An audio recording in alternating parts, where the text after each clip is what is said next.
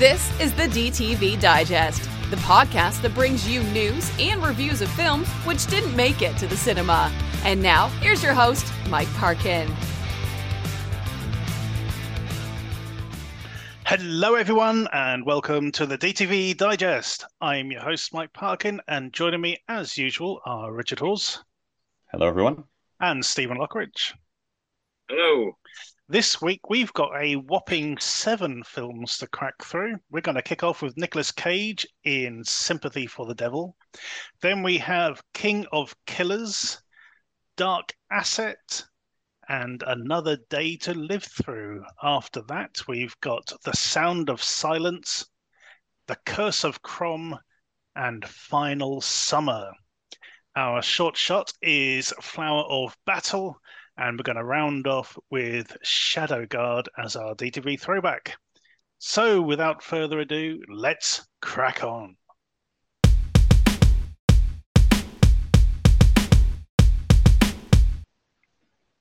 Our first film then is Sympathy for the Devil.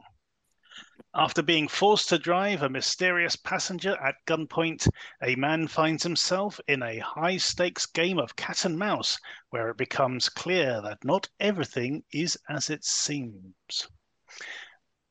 So I think there is enough material here for a decent short film. But a lot of this feels like it's an Uber ride in real time. I don't know how you feel about this one, right? Steve? Yeah, it's what I call cage filler. There's a lot of cage filler in here. There's a lot of Nicolas Cage being Nicolas Cage. It's sometimes with Nicolas Cage, I feel like it's the film Bowfinger. And they're just secretly filming him in real life and then just kind of turning it into a film. I mean, he looks crazy when he gets into the back of this car. You know, his hair's partly dyed red. He's wearing this sort of gaudy, sort of Las Vegas suit, carrying a gun, and and just sort of like not blinking at all. Just in the back of this car, very, very crazy. But I don't know. There's just a lot of, there's bits of this where they're just literally just driving around in silence. Which is kind of the way I take an Uber a lot. Steve, how did you get on with Sympathy for the Devil? I enjoyed it. I think it's simply for the facts of Nicolas Cage, to be fair. It's one of these, off the wall, crazy performances. Joel Kinnaman, really, he could have been anyone.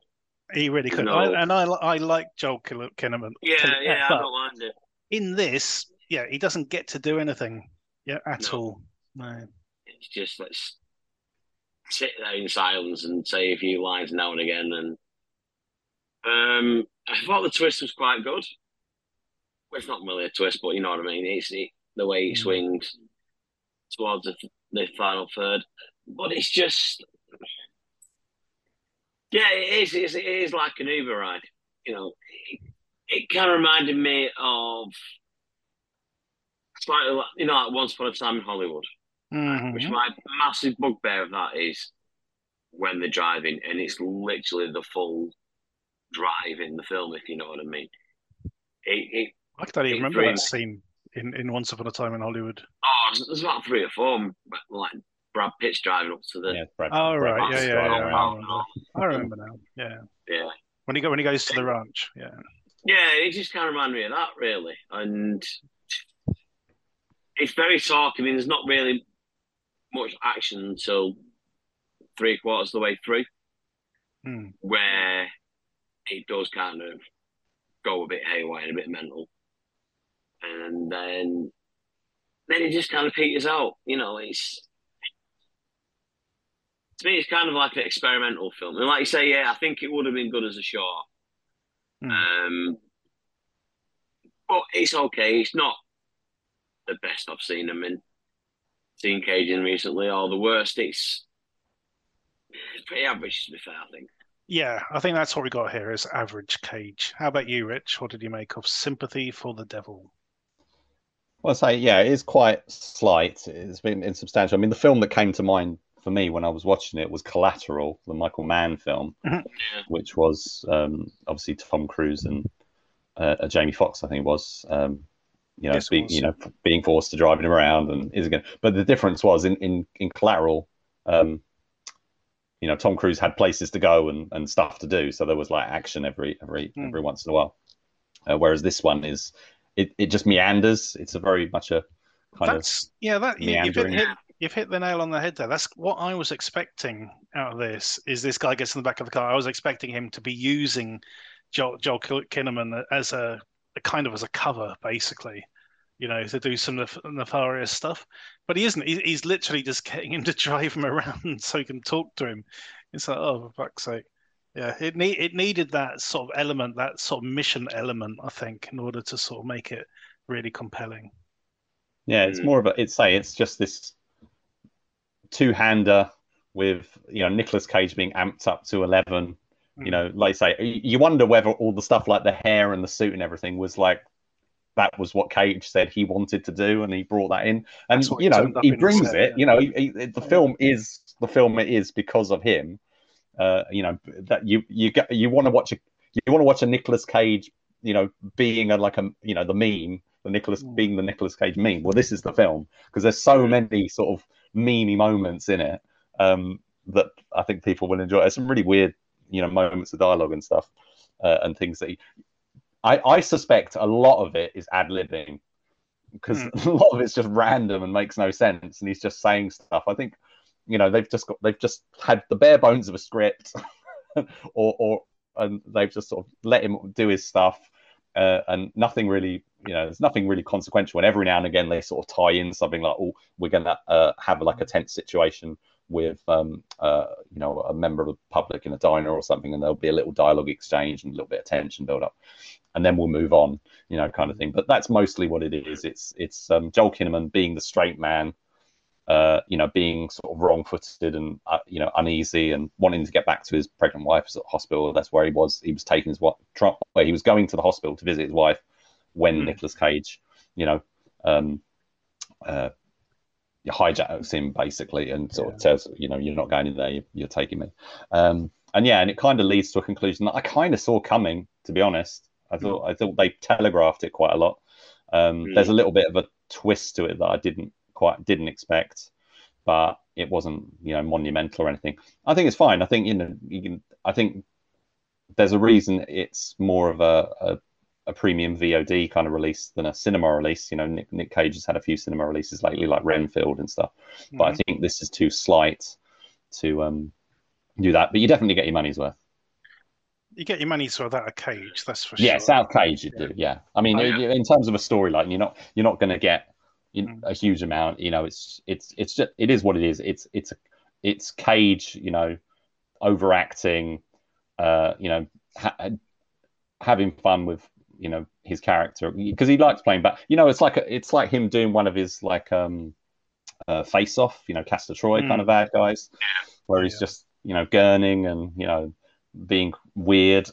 It is strange because we do get sort of the full spectrum of Cage.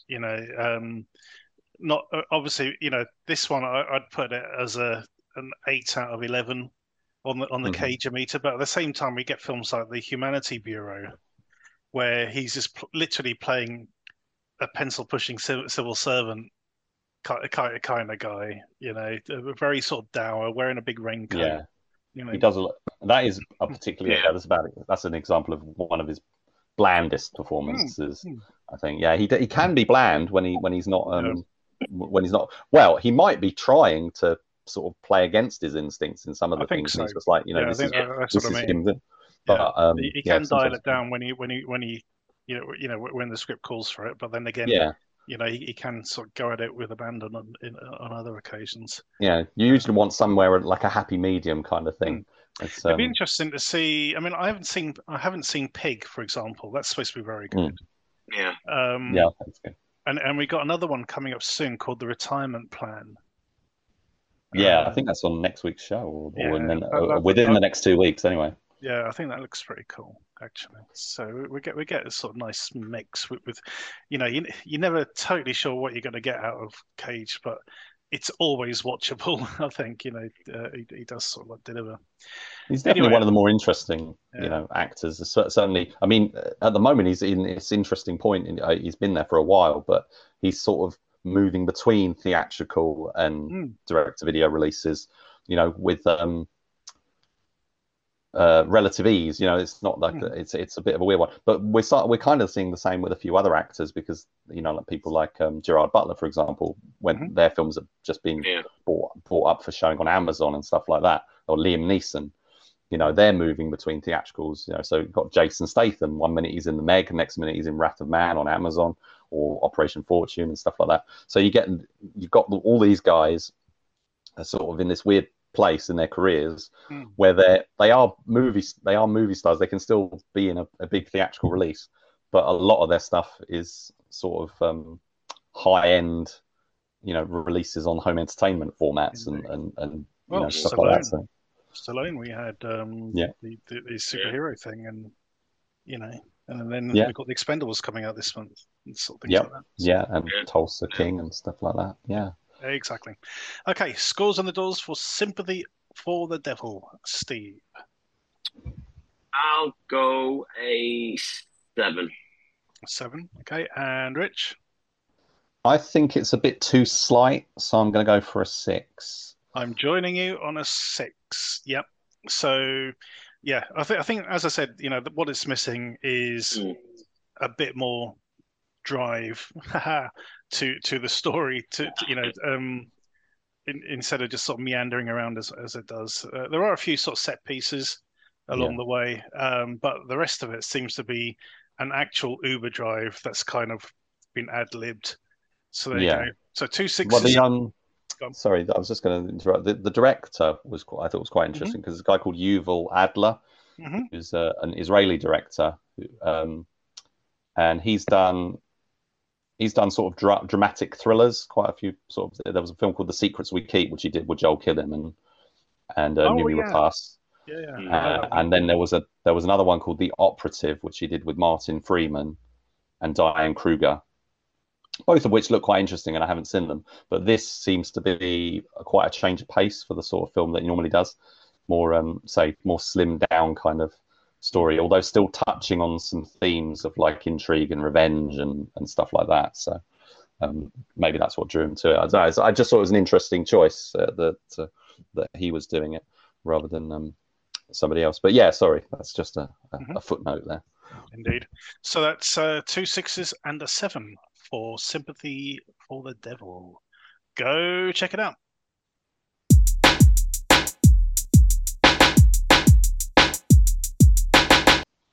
Our next film is King of Killers.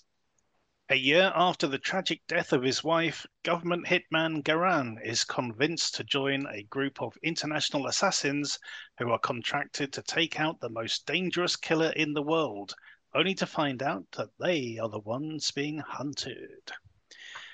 Such a great idea, so badly executed. I did like probably about half of this, but there's a lot of setup and a lot of Alan Moosey's face that he's What's just wrong with Alan Moosey's face? He can't act. The guy can't. Leave him alone. Act. Leave him alone. Leave him alone. He's supposed to be carrying a film. I like Alan Moosey. I think he's all right. You make it sound. You sound so sympathetic. You think I've just kicked a dog, for God's sake. Anyway, there is a lot to like here. I did like Frank Grillo in it. I did like some of the sort of the set pieces as they were going on. They were pretty cool. I did like the ending, believe it or not. I did like the little twist at the end. That all changed. I like that. Didn't like the stinger right at the end. That just like, well, what the hell's that about? But I think. Did you like the color blue? Did I like the? Yeah, well, exactly. It's Yeah, there's good bits and bad bits, that's for sure. Steve, what did you make of King of Killers? I didn't. Oh, you didn't see it? No, didn't say so. Oh, sorry. All right, cut that bit out. Rich, how do you get on with this? So obviously, you're a bit more sympathetic than I am. I quite like. Well, I don't mind Alan Moosey. I mean, a lot of action movie guys are a bit bland generally. A lot of them don't really, stand out that much. So I think he's perfectly, fine within, the sort of the line of sort of the sort of guys he sits alongside. I would say he definitely, he is a stuntman and martial artist and stuff. So he's got a good physique, and he can do the action and stuff, which is one of the main things for me. And yeah, I think he's okay with the dramatic stuff. I mean, I'm not expecting a huge amount from him. I didn't mind him in the Kickboxer films that he did. Obviously, he was better in the second one than he was in the first one. Well, the first one was pretty rubbish all around. I felt anyway. I didn't really like. I thought it was a bit of a mess, that one. I did think the second one was pretty good overall. Got a lot of good features to it and stuff. I'm looking forward to the next one if they do get around to it. But at the moment, it's looking like they might do. So it's interesting to see him in a slightly different movie. But he's got this massive cast around him. Obviously, there's the Frank Grillo leverage because Frank Grillo has to be in pretty much everything. So he's the bad guy who's basically brought them all together and stuff. So this is one of those assembling a bunch of assassins movies. There was one called Mean Guns, which Albert Pune did with Ice-T and Christopher Lambert, and then there was the tournament with which featured Scott Adkins and Robert Carlyle. Different versions of this kind of thing have been done before. The other people in the cast, like George St. Pierre, is in there. Stephen Dorff, and there's a few other sort of people I'm less familiar with. What I found really interesting about this on the background was there's a big tough guy in there in a part of the group, played by an actor called Kevin Grevioux, who's a very recognizable guy. He's got this really gravelly voice, and he's the director.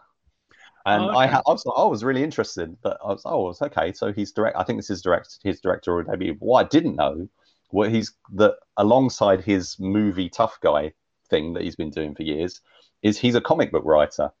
He's got a very successful career as that side. So this is based on a comic book that he created, and I think he conceptualized the Underworld series as well, which he also appeared in. I never knew. I thought that was quite fascinating, sort of on the back end, because I never knew any of that. I've always known him as just that guy who, I never knew his name, but he's one of those sort of, supporting players who you always recognize turning up in action movies and stuff. But yeah, so I thought that was really interesting. I thought in terms of the kind of it does these little comic book layovers, but like at the start and at the end, but luckily not all over the place. Like where they do drawings or whatever of the characters to emphasize the comic book origins, which they kind of overdid with Jiu-Jitsu, which I believe is from the same producer. Yeah, and that was funnily enough with Nicolas Cage, but that was didn't quite work, that film. I think this works better. I think it's all right. It's got quite a straightforward plot. It's just a series of set pieces strung together. Some of it's filmed quite nicely, and as I was sort of indicating earlier, some of it's really blue. It's like when all the scenes where the assassins are sort of brought together and being talked to by Frank Grillo on a big TV screen. For some reason, they put this blue filter over the whole thing, which looks cheap and terrible. Some of the action scenes, like there's one with George St. Pierre, which looks quite cheaply done as well. The set design and everything's not that good, but other parts of it actually look quite polished. But as I say, it is a film that seems to have had some budget limitations that do become a bit too obvious at times. But for the most part, I thought the fight action was pretty decent. Grillo wears a mask for a lot of it, so he's quite easy to double, and that helps. There's in media res to sort of get things going, and after 2 minutes of logos, it takes a little while to actually get going. I've written down leg break because I think there was a moment in the film where there's quite an intense, a leg breaking moment. Well, we've just been away at the Fighting Spirit Film Festival, and it's been overshadowed. It's been a bit overshadowed now by seeing about 1 billion limbs get cracked. It's like in one film, 20-minute sequence. But anyway, so that sort of stuck out at me. But yeah, I thought it was fine. I'd say I've got some reservations. There's some split screen use and some other little gimmicks and beeps and stuff that blips and whatever to sort of stylize it, which I don't think works. But I think there's enough in here for action fans to enjoy. The fight scenes I was really on board with. It was all really good stuff. Just some really sort of silly things like when you got all these assassins in a room and they're supposed to be the best at what they do, kind of thing, and yet they're acting like high school kids. Yeah, what'd you say to me? What'd you say? All this sort of shit. I'm thinking, really, would you really lose your cool so easily? Would your ego be so bruised? Is it that fragile that you've managed to get this far in your career and you're going to let somebody wind you up? It didn't sit right at all. I did like the bit where there's none of that John Wick dignity in here, is there? No, but I did like the bit when one of the guys tries to leave. That was really well done. But the bit immediately afterwards where they go, oh, we've got eyes on everyone, and suddenly like all the laser pointers start coming onto them. I'm thinking they're in a room with only one set of windows, and none of them are facing the windows. Where are those lasers coming from? It's silly things like that, really. It just sort of... I'll tell you what bugged me as well. They make a big effort of saying, "Oh, we're in Japan." And stuff, and it's clearly just establishing shots. Very much. Once you get inside, it's just like there's nothing that feels Japanese about it at all. It's just like... well, apart from that sort of dinner scene where they go out of the way to be as cliched as possible. So they've got the low table that they all have to sit around. They've got fucking bonsai trees on the table. Oh yeah. And the paper screens around the room. Yeah. So we're in Japan because clearly. It's ridiculous, but the fight stuff was good, and I did like the sort of world building at the end. I must admit, I like this sort of little twist that sort of came in, when sort of the winner, his prize is revealed, sort of thing. It's like, yay! It was. I put it this way: if they do a sequel, which I must admit, I'm kind of hoping they will. Well, there's kind of a very long lead in for one, isn't there? Oh yeah. They're really trying to set one up. Really trying to set one up, and then it's like, oh yeah, one of the guys you thought was dead isn't, right at the end of the film. So it's like because he was one of the good guys, I guess. The rest of them were scum. So, but they say one of them at least. Yeah. All right. Rich, how are you going to score King of Killers? I'm gonna go. I think there's enough in it to warrant a 7. I'd say it's borderline 6 because of some of the shooting and stuff. But there's enough people in the cast that I like. The action's good. Pretty decent for the most part. There's enough in there, I'd say, that it's worth a watch. It's not going to blow your mind, but you're not going to regret the hour and a half. How did you feel about Alan Moussy's disguises? Like at the beginning where he's got like the handlebar moustache, the handlebar moustache and stuff. That's sort of is. I don't know if they were trying to be funny with that or whether that was again sort of budget limitations. It was like so obviously stupid. I was like, he's not going to stay like that. Is I suppose it's one of those things. It's like it's something to draw your eyes. So You know, if somebody goes, could you describe the person who snuck in the back way or something? Go, yeah, he had a really big moustache, and probably wouldn't remember anything else about them. That's probably why I did it. I'm going to join you on a very low 7 for this one. Yeah, I wish it had been better, but it's solid How do you enough. think it ranks next to Jiu-Jitsu? Do you think it's better, or It's did you like better. Jiu-Jitsu No, more? I think it's better. It's not as weird. I mean, Jiu-Jitsu was weird. This is a bit more sort of straightforward. You don't have to be in a weird mood to watch it. Mm-hmm. So yeah, and again, sound effects. You know what I'm like about sound effects, as we'll learn later on in this episode. Do you think they ever considered, because obviously they worked with Nicolas Cage on Jiu-Jitsu, that the Frank Grillo movie, the Frank Grillo role in the movie would have been Nicolas Cage? Because it just feels like something that could have fitted him just as easily as it fits Grillo. What do you think? It could. And do you think it would have been better if it was Cage? No, I don't think we'd have had the decent fight scenes, or we would have been going, well, clearly all of his fight scenes are done with a stunt double, whereas with Frank, it's like probably 60-40. Yeah. You can tell he's in the mix some of it. Yeah. So there you go, 2 7s for King of Killers. Go check it out.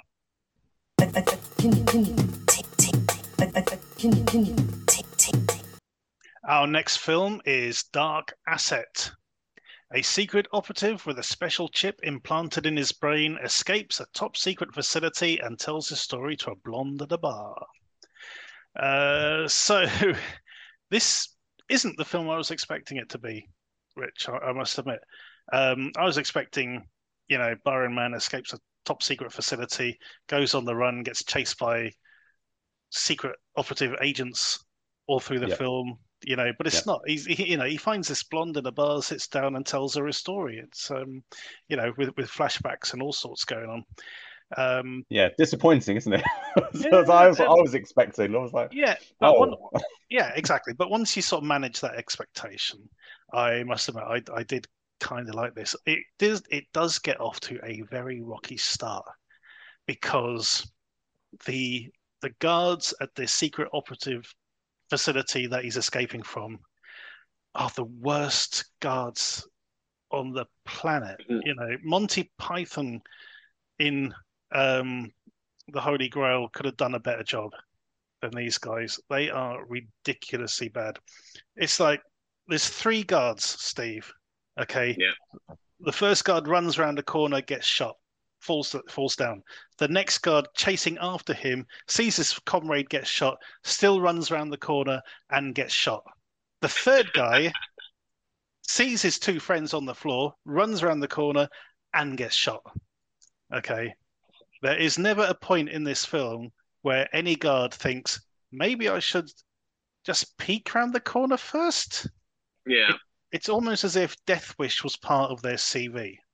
Yeah. It's like I honestly watched this and I wanted to write a letter to the secret operative, secret base HR department and say, maybe you wouldn't need so many guards if you actually found some who are a bit cautious. Then maybe they'd last a bit longer instead of, I don't even know if they actually fired a shot between them. It was that ridiculous. They were just bullet sponges, every single one of them. Anyway, that was me venting a bit. It does, as I said, once he gets out of the facility and he finds this blonde and he sits down and tells all this sort of story, he's really charming, old Byron Man. He's got a great sort of cadence to his voice. I've always liked him as an actor. I mean, I think one of the first things I saw him in was a Steven Seagal movie. He's done a few Steven Seagal movies. He's done a few. Yeah, he has actually. Belly of the Beast was, I think, the first one that he did with Seagal. No, it wasn't that one. The first one I saw he was a baddie. A Dangerous Man. A Dangerous Man, when Steven Seagal was playing a Russian novelist. Oh, no, I don't think he was in that one. That was Driven to Kill. Yeah, I think you're thinking of A Dangerous Man. No, Dangerous. Oh, maybe I'm wrong. Maybe I'm wrong. Dangerous Man is the one with Darren Shalavi. No, that's Born to Raise Hell. Fuck. No, Sorry. but no, a Dangerous Man is the one where he helps this kid in the car park who's getting. That's right. Yeah, that's not the Byron Man one. Byron Oh, Man was Byron the Man's other. definitely the villain in that one. But like I said, you're probably right. Maybe he was in Driven to Maybe. Kill as well. But... Yeah. Anyway, yes. So there was that one, and yes, he was in another one where he was a partner to Seagull, and his one character trait was, I think there was sort of in Budapest or somewhere, and his one character trait was going to all the massage parlors. Yeah, that was Absolution. Yeah. Yeah, terrible. Anyway, yeah, so I like Byron Man, and it was good in Woo Warriors, to the Netflix series, Oh yeah. alongside Iko Uwais. Um, so he's great in this. I liked him. He's kind of sort of suave and charming. He's great. We got Robert Patrick in there with no eyebrows. He's got no eyebrows in this. It is very, very strange. I kept getting my eyes kept being drawn to the fact that he's got no eyebrows. But he's the evil scientist behind everything. And there's there are some interesting little bits and pieces along the way. Once we get past all the stupid security guards, at least. But it's not the setup we would have expected. Rich, how did he get on with Dark Asset? Well, I thought it got off to a pretty decent start. Once it sort of after the first couple of minutes when the action kicked in, I was pretty happy with it because I was like, oh, Byron Man's good. He's still got the moves. I mean, like you say, he's been in movies since like the early to mid 90s. I think Street Fighter was one of his big sort of releases at the time, and then but he's appeared in tons of other stuff. Crying Freeman, he did Martial Law and Dark Angel with Jessica Alba, and he did loads of TV stuff. I don't know if he was in the that one that Jet Li and Mel Gibson produced, Invincible, with Billy Zane. I'm just trying to check whether he was in. Do you remember that one? It was like a TV pilot. I don't think I saw it.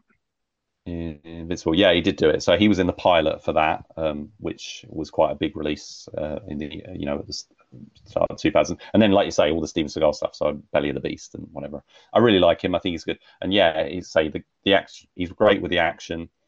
And then it becomes, like you say, this two people having a conversation thing. So it's a bit like Sympathy for the Devil again. But in this case, they're just sitting in a restaurant and it's all like flashback stories. It's all him telling the story of how he came to be there eventually and whatnot. And obviously there's a twist in the tale and all that sort of stuff. So I was a bit like, oh, once it settled down and he was sitting there, I was like, this is what it is now, isn't it? It's like, yeah. I was like, oh, I wanted him to be on the run and doing big action sequences and stuff. And it's just like, no, it's not. That's a shame. Because I think, yes, you highlighted some issues with the guards there and stuff, but I had fun with that sequence. There's some, it got my attention. I thought it was some pretty good stuff. But it's basically Byron Man delivering a monologue or a series of monologues, occasionally with I think it's Helen Matson. Is it Helen Matson? Yeah, Helena Matson. Occasionally, sort of asking him a question or whatever. Them having a little, because he's like, there's some sort of nice flirting going on. Yeah, it's like a flirtatious thing going on with them and stuff, and whatever. And she's from, I think she did one of the Species sequels, if I'm not mistaken. She could double for Natasha Henstridge. I think she was in. I might be wrong, but I thought she was in one of the Species movies. I can't find it anyway. But she looks. If she didn't, she certainly looks like. I'm sure. Hang on, sorry. I'm pretty sure she was. Anyway, so she's fine. She looks to me a lot like Laura Vandervoort. I think you could, you could easily get them two confused. From she was in things like the Cronenberg Rabbids, Cronenberg's Oh yeah, Rabbit, the remake by I think it was the Oscar Soska twins. twins. And Yep. the director here is Michael Winnick. She was also in his film Code of Honor, which was another film which was trying to be clever with sort of limited resources and trying to do it. Oh, we're going to pull the rug out from under you with a twist in the tail kind of thing, which also had people having conversations in a sort of a bar restaurant kind of place. So yeah, yeah, I felt a bit disappointed about it, to be honest. There's some of the limited production design lets it down a bit as well. Which again, I know I've sort of said that about King of Killers and stuff as well. It's all very empty rooms. Yeah. There's the one restaurant is very bland. When he's telling the woman what he found there, there's one scene where he goes into a room and there's like 5 of these other, operatives who've been operated on, and it looks like something from the set of like the original Star Trek series, because it is just a series of like metal slabs in the room, and they've got some sort of nice sort of red and sort of blue lighting, but in the corner of the room, I swear I saw a fish tank. And it was only there just to provide some extra contrast, color wise, because it added a bit of green to the thing. There is no reason at all why there would be a fish tank in that room, but there it was, sort of tucked in the corner. It was literally a big empty room with people laying on gurneys. That's basically That's all it it was. Yeah. I said we need more color. Let's get this fish tank in here. Yeah, and like you say, and like this, the room that he escapes from and the corridor, it's all very, bland environments. It's like, and then they try to jazz things up by like, oh, he's driving a sports car. Look at this car, hey! And they try to make a big thing about the car. Probably belonged to the producer or something, or they rented it or something. But I think it was a Lamborghini or something. And then they try to make this big thing. Oh, he's going to give her the Lamborghini now or something, and like that's one of his sort of charming things that he's doing. It's like, I like Byron Mann. He's charming. He's good with the action. He's a good lead. It's good to see him in a leading role for a change. Absolutely. Because too often he's relegated to, like you say, the sidekick or henchman or bad guy or something. So I think this is a film that's utilizing him more than he generally gets a chance to. So I do appreciate it for that reason. I just wish they'd have sort of done more with him in terms of making it more of an on-the-run action thriller, which is kind of what I was hoping it would be. Exactly. On that note, Rich, how are you going to score it? I'm going to have to go another 6 on this one, I think. I agree. I've got issues, but funny enough, the opposite to Rich, I kind of enjoyed the second half more than the first. But there you go. So 2 6s for Dark Asset. Go check it out.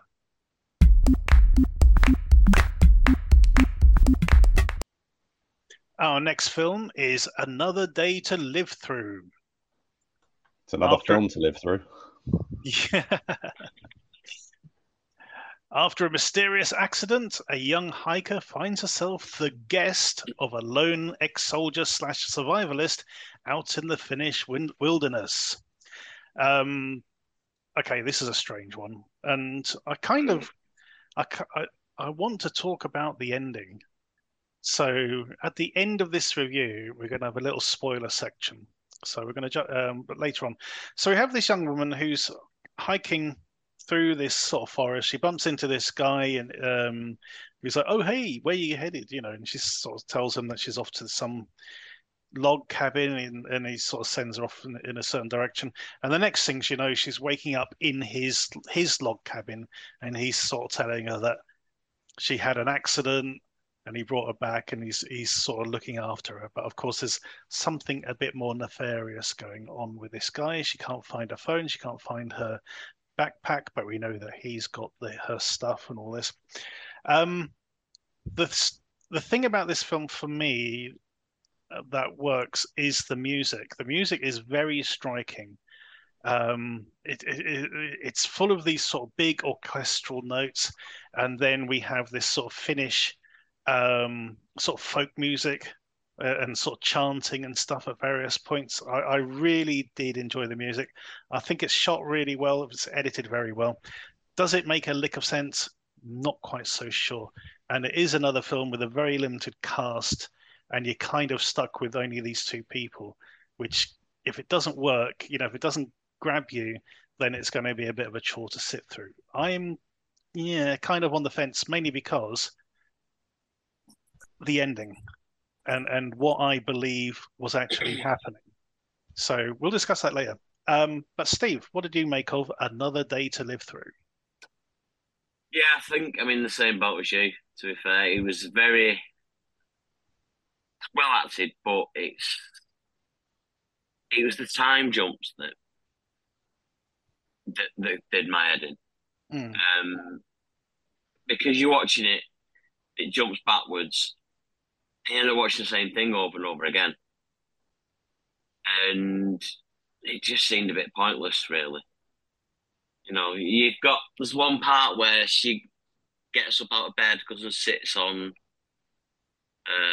like the veranda outside the house. The rocking chair, yeah. Yeah, and you can see a body in the background. And I'm thinking, hang on a minute. Is that him? Is it someone else? What? He doesn't mention it. You just see it in the background. Yeah. And then half an hour later, you get to that point again. And, then it explains what's happening. It's just, I don't know, maybe if it had been a bit more linear, I might have enjoyed it a bit more. It was just the watching, the same part over and over again to finally get to a conclusion that, yeah, because the film they're watching is The Last Man on Earth, which is Vincent Price film, and it starts in media res, which as you know is my favorite trope of sort of movies. But yeah, so Rich, how did you get on with this one? Well, I thought, we're firmly in art film, art horror, or art sci-fi territory here, and I that sort of thing does rub me the wrong way a little bit at times. So there was certain things that I did, was quite interested in, but there were other bits that I just thought were quite indulgent and dwelling, was it not navel gazing, but just sort of like I'll just get on with it kind of thing. There's some curious. It's funny that you say like the music and whatever was what I hated all that. I really didn't like the music and stuff at all. That was really pushing me away. But there's some interesting devices and stuff as well as that they use. Like for example, there's the scene or scenes where you're seeing one thing but you're hearing the audio from a different scene. Yeah. It's almost like you think something's you feel like something's gone wrong with the film. Yeah. I really did. I thought something had gone wrong. I was like pausing it and restarting it. Oh no, that's how they actually wanted it, to present the film. Yeah, you're trying to. So your brain's sort of being torn in different, taken two different, because you're trying to watch one, and you've got different things. So there's it's like a sci-fi time loopy kind of thing is happening, and so they're emphasizing that, I think, with one thing is being experienced at one point and another thing is being experienced but at the same time. I think that was what they were going for. The Last Man on Earth kind of thing is a touchstone, and because these people are almost in it seems to be a similar kind of situation, so they keep sort of touching on that. But even with that, they've got like these bits where they overlay like the same lines of dialogue like during one scene. It's like there's a lot of repetition of it, as if this is like something that's happened over and over and over again. It's like you're in a needle on the record kind of thing. It's like stuck. It just sort of keeps emphasizing it. It reminded me a lot of. It reminded me of other things we've seen. There's elements of Outpost. There's elements of the that film about the guy who goes out into the hunting. The Joseph, I think it's something Joseph Chambers, I think it was called. So that was another film sort of in the woods and sort of meandered a bit and had these sort of audible sort of stylistic tricks and stuff they were doing. It's another one where people get into a confrontation and somebody gets knocked out and all that sort of thing, and there's stuff happens with that. So yeah, I'm just not really into this kind of thing. The other thing it reminded me of was that the end of the world thing with the robots outside and it was the people in the house and whatever. Yeah. So it was that kind of thing. As Steve might say, it's one of them. It's just like, oh yeah, I didn't really get on with it hugely. I think there's stuff in it that I can appreciate, but yeah, it wasn't really for me. Fair enough. Okay, how are we going to score it, Steve? I'll give it a 5. All right, I'm giving it a 6, and Rich. Yeah, I think to be fair, I'll sit on the fence with a 5. I'm not going to say it's unwatchable or anything. I think there's definitely stuff in there to appreciate, but it just wasn't really for me. So I'm going to sit on the fence with a 5. Okay. Yeah. So 2 5s and a 6 for Another Day to Live Through. Now, if you don't want to hear about us discussing the ending of the film, skip over this bit. So spoilers, starting now. Guys, what the fuck? I got the impression that she's meant to be some sort of robot. Oh, no, I didn't get that. No, I didn't get that. No? Okay. Just me then. I thought she was meant to be some sort of like artificial companion that's gone wrong. No? No, I don't No, think so. I didn't get that. But I do think the guy at the end is the other guy. The other guy. But then we have this thing at the end when she's looking in the mirror and her reflection is just complete blank. It's not her face. Yeah, but that's earlier on as well.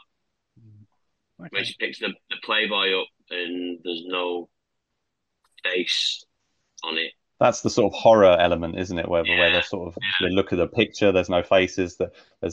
She's looking at she's with that guy at the end, the younger guy at the end, and there's a moment where his face disappears. Yeah. And that's the sort of horror, psychological horror sort of element to it. You don't really know fully what's going on there. I didn't take it. I mean, it might be that she's a robot. There might be a whole Blade Runner kind of thing going on here. But to me, I felt that they were in this sort of cycle of loops, which again is a theme I've seen. There's a film I've got, I think, on my watch list, which is about a couple of people who go to the woods and basically end up, trapped in a spiral. And I think I've seen another film like that as well. So I think it's that kind of thing. And I'm pretty sure that the younger guy who she meets at the end is the older guy that she was with for the rest of the film. Interesting. Okay. See, I didn't get that. Because he was dressed the same. He had the cap and everything. Right. He was basically, but I might be completely wrong in that. I might have misunderstood it because I didn't really follow the sort of the quirks obviously, of this film. Yeah, we're definitely sort of taking different things away from this one. So on that note, it would be interesting if anyone who watches it to let us know what they think. How are you interpreting this film? It would be interesting to find out. Okay, end of spoilers. Let's crack on. Our next film is The Sound of Silence. A young woman called Emma must uncover the dark secret behind a cursed radio to survive and protect her family. There are some interesting visuals here, a couple of interesting elements to it, but there's nothing really here we haven't seen before. It feels like it's trying to copy the Blumhouse style of sort of horror films, which isn't a terrible thing to try because that's been very successful. Again, I do want to talk about the ending a bit later on, but not in the same way as we talked about the other film. But Rich, how did you get on with The Sound of Silence? Well, I think it's it's a good looking film, Mm-hmm. but I don't think a lot of the horror works very well. For example, there's a bit where there's some bits. So I think it was like white noise and stuff like that. It reminded me of. So it seems like the ghosts. It's like haunted house kind of thing. So the ghosts become visible When the through radio's on. through like sound waves basically. So there's the radio, but then they also use other things later, and whenever something's turned up loud or whatever, the ghost Whenever manages it's to hear. convenient. Yeah. Yeah. The I think so. Some of the initial stuff, like turning it on, it's there. Turn it off. Turn it back on again. They're a bit closer. Closer. We've seen that kind of. Sorry. Yeah. Yeah. I was just repeating what you said. Oh yeah. So we've seen stuff like that before. It's the somebody dies at the beginning. A couple goes to the house, and they start to in there, and then there's a whole haunting thing to deal with. It's a bit like Amityville radio, basically. Like how there was that whole cycle of Amityville movies where there's a clock or a dollhouse or whatever, and this was something that was linked to the house, and this could very much well have been something like that. The radio looks really nice, very stylish radio, but you can't really hang a whole film on that. This, funnily enough, was based on a 2-minute short. So the radio was like the focus of that short, and they've tried to flesh it out a lot more. And I think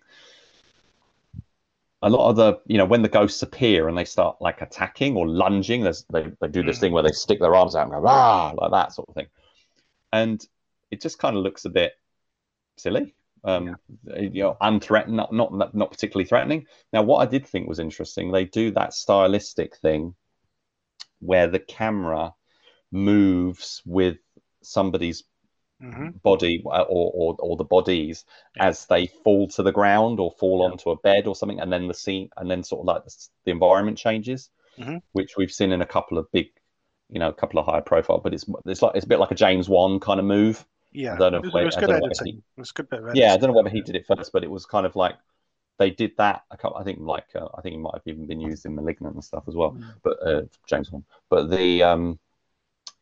that's a sort of a stylistic trick that they do, which looks okay, but they do that a couple of times. But it's borrowed. A lot of this stuff is it's an Italian film, shot mostly in English, so there's that old style,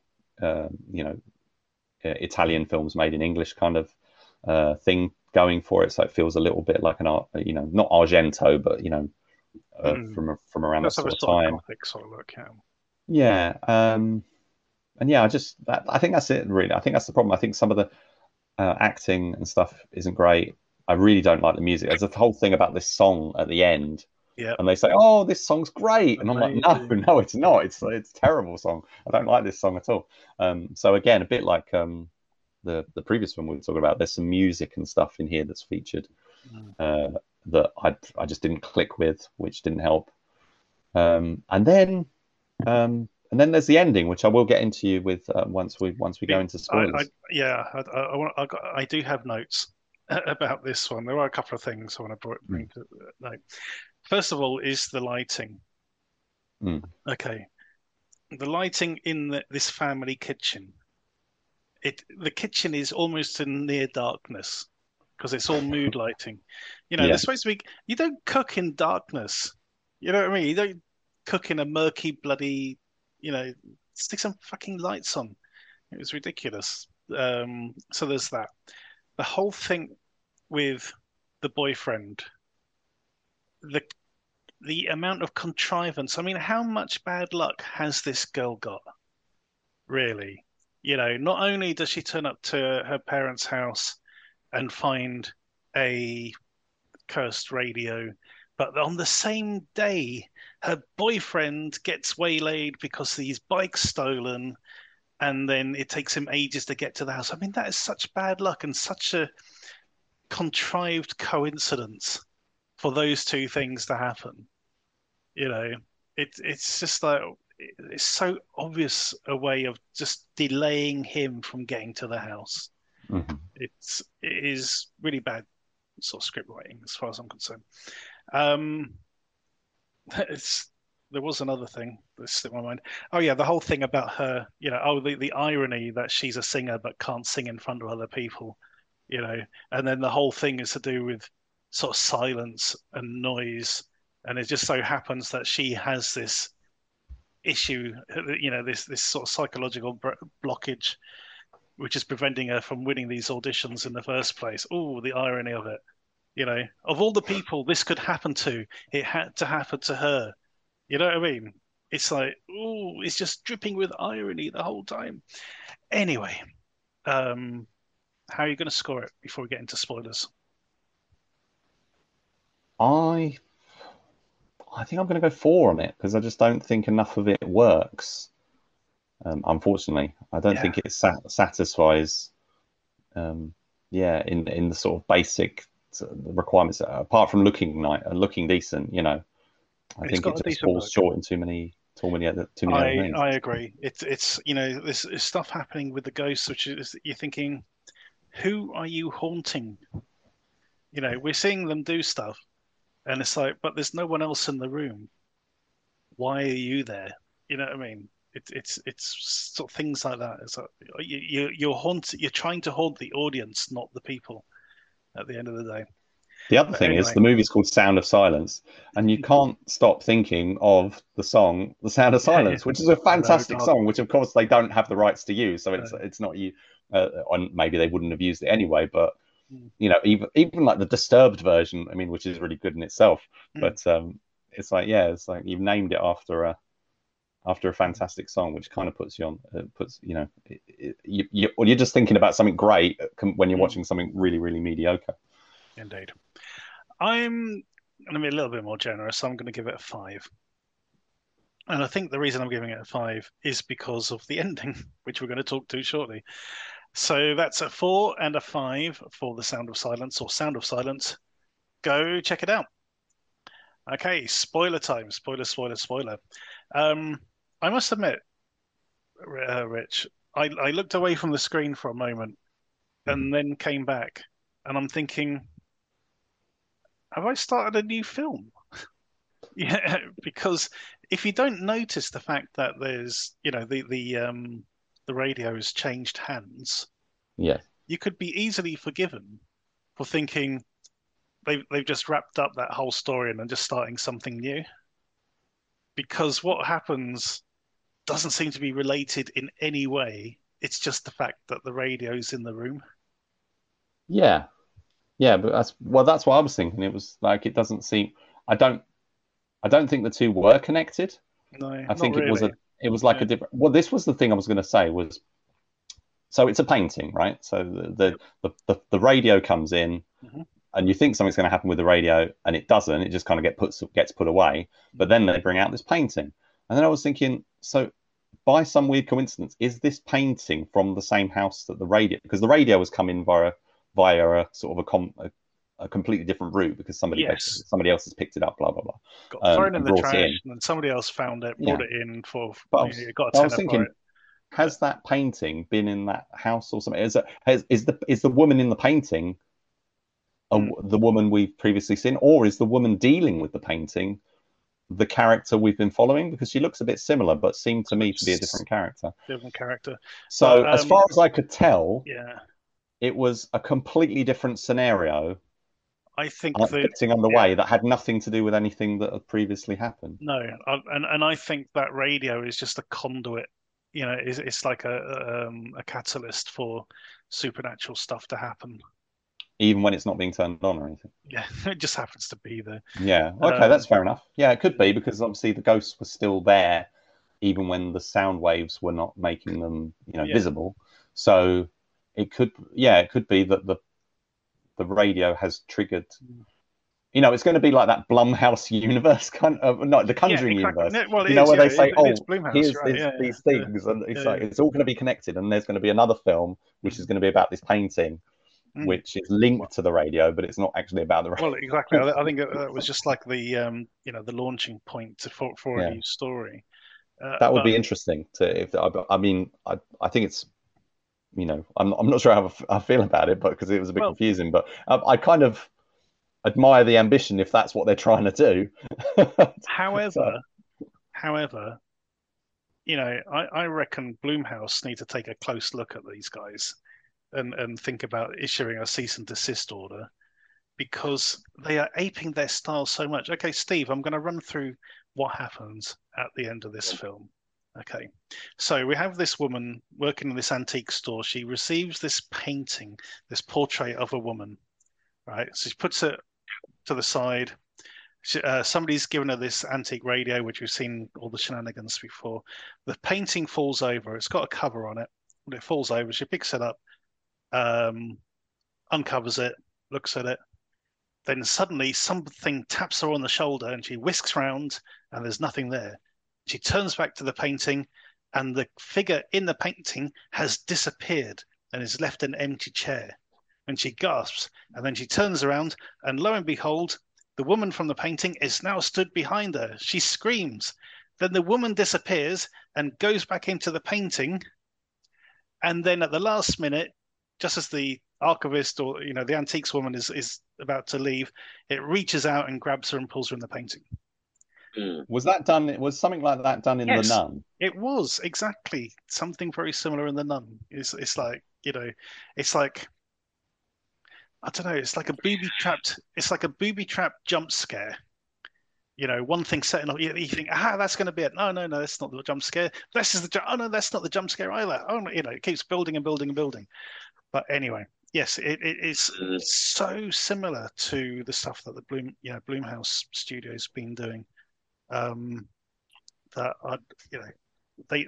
it's just too similar. It's just like people are just going to go, well, yeah, that's the sort of stuff they're doing in The Conjuring and The Nun and Annabelle and all that sort of shit. Well, maybe they'll hire these guys to do one of the next films. They're a collective, 3 directors called T3.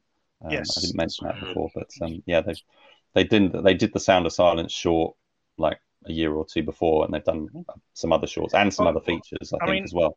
Yeah, and I'm glad they've been able to develop a short into a feature. We're always supporters of that sort of thing,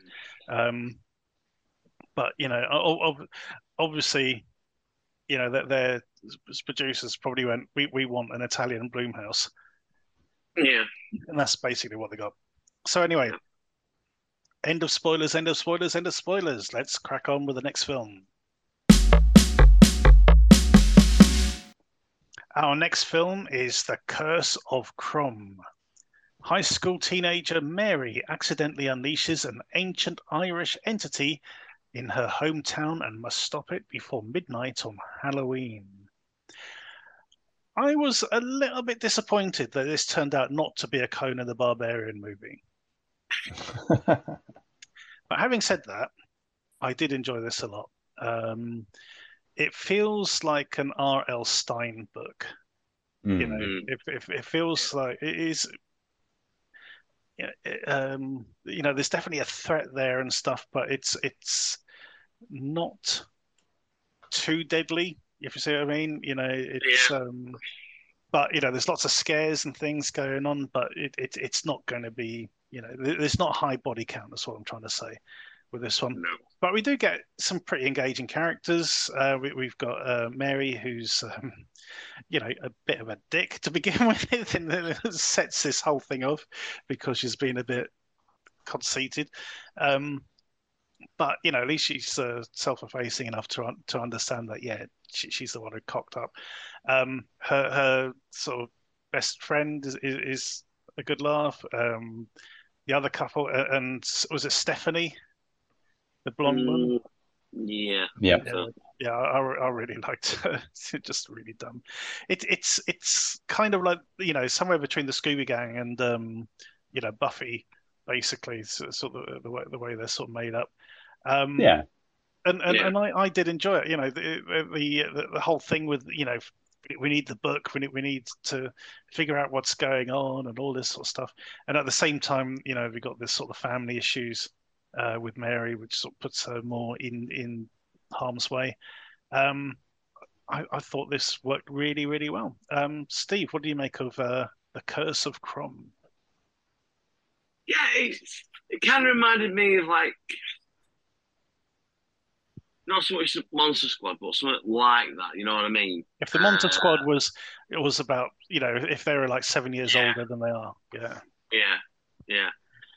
But I just thought it was a little bit. There wasn't enough there for me. Mm-hmm. It's like you said. There isn't a kill count as such. I think there's one death, is there? Yes. I think, yeah. Yeah. And then it just didn't. I know it's not an R-rated movie. It's probably like a PG-13, but I just kind of expected a bit more scares, to be fair, because there's no real scares because everything is telegraphed, isn't it? So every time the creature's turning up, because we've got all the dry ice and everything, it's like, yeah, we know what's coming. Yeah, there's no jump scares or anything. It's just sort of building up the atmosphere. Yeah. I just think there would have been a bit of something there, even though it's not like a proper adult horror. I just thought sometimes it could be a bit edgier and give you that little bit of a scare. And the effects, while they were practical, I'll give them that.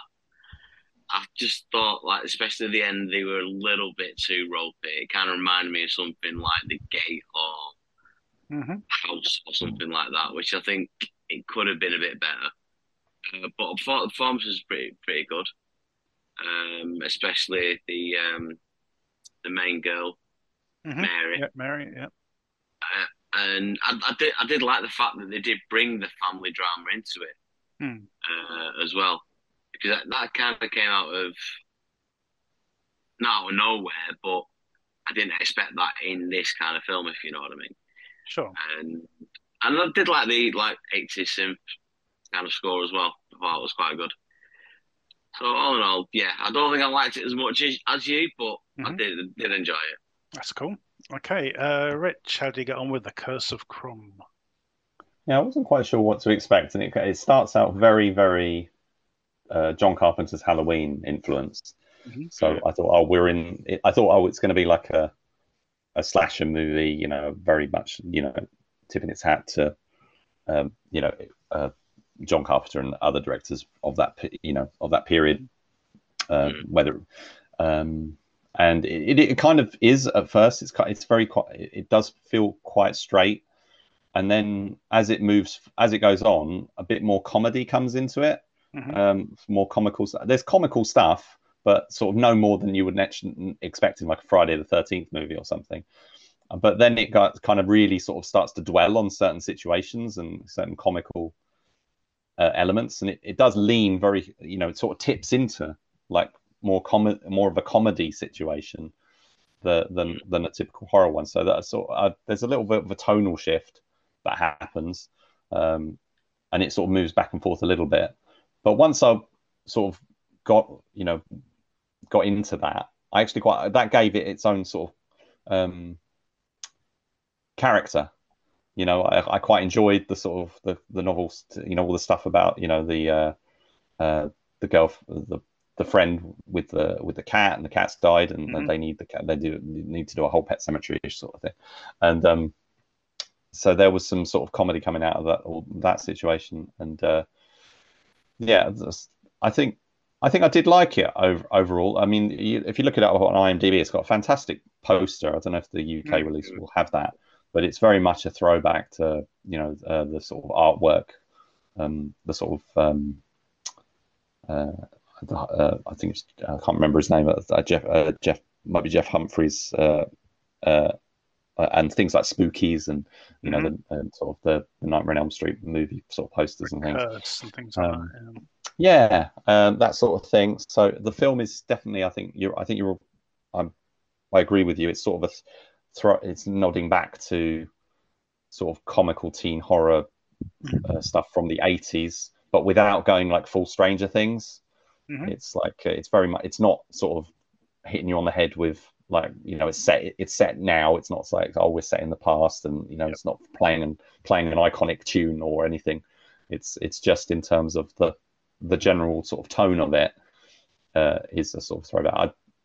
Chud, not Chud, but like Chud 2 maybe, and things like that, stuff from that period. Um, so, and I did like um, the the monster, the creature effects and stuff. I thought some of it looked better than other bits, but some of it looked really, really good. I thought I was quite impressed, and I thought the whole investigation element and everything that we're quite used to seeing in this sort of stuff was quite well handled. And so I quite like the humor. You mentioned Goosebumps, and I think that's quite a good comparison because I don't know if I think it says at the beginning it's based on a book by an author called R.H. Grimley, who is a writer of young horror for kids basically, and was if you look up his bio, he says how influenced he was by Goosebumps. So there's a definite Goosebumps through line there. I think was the sort of R.L. Stein, the R.H. Grim. I think that name is a nod in itself. Sure. So I think if you're somebody who's familiar with that, I never really read those books when I was younger, but I was very much aware of them, and I know they had a big impact on a lot of people, and sort of very much as sort of a gateway to moving on to other more mature horror as they went forward.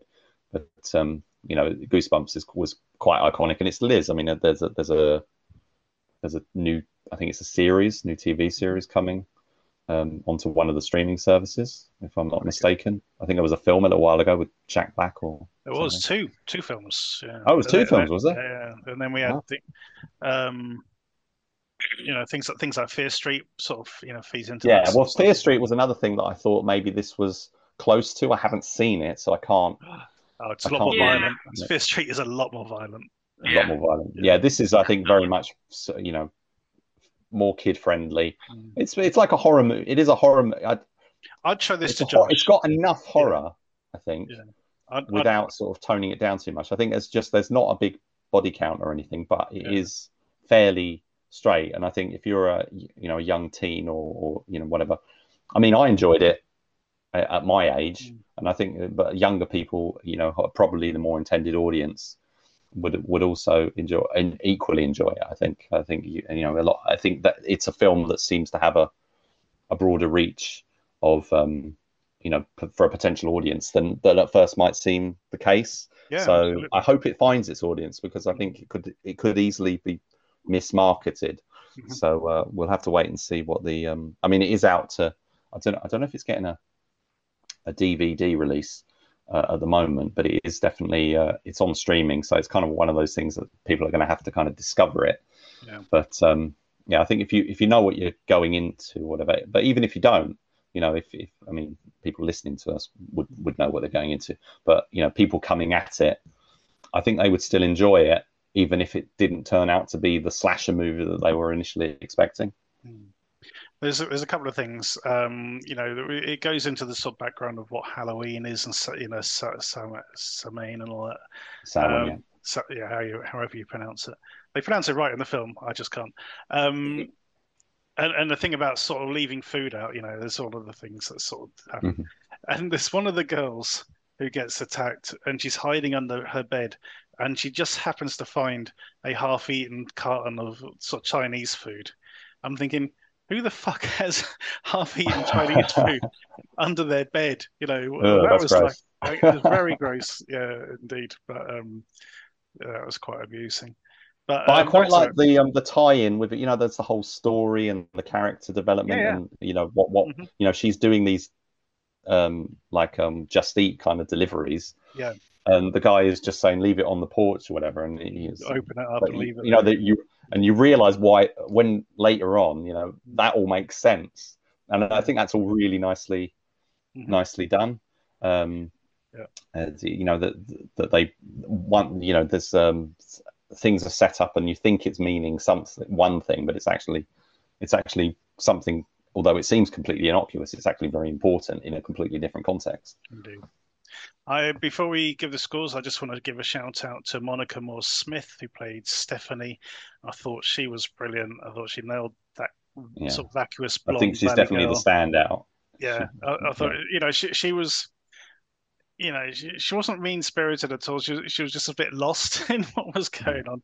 Very Cordelia from sort of Buffy. Yeah. So, And most of the comedy comes from her character, indeed, I think, and them sort of they're basically trying to keep her in the dark. And by the way, the one of the other guys, didn't you think he looked like The Rock? He's yes, just got, yeah, he's just like so much like he could have been son of The Rock. Yeah. All right, scores on the doors, Steve. I'll give it a 6. I'm giving it a 7, and Rich.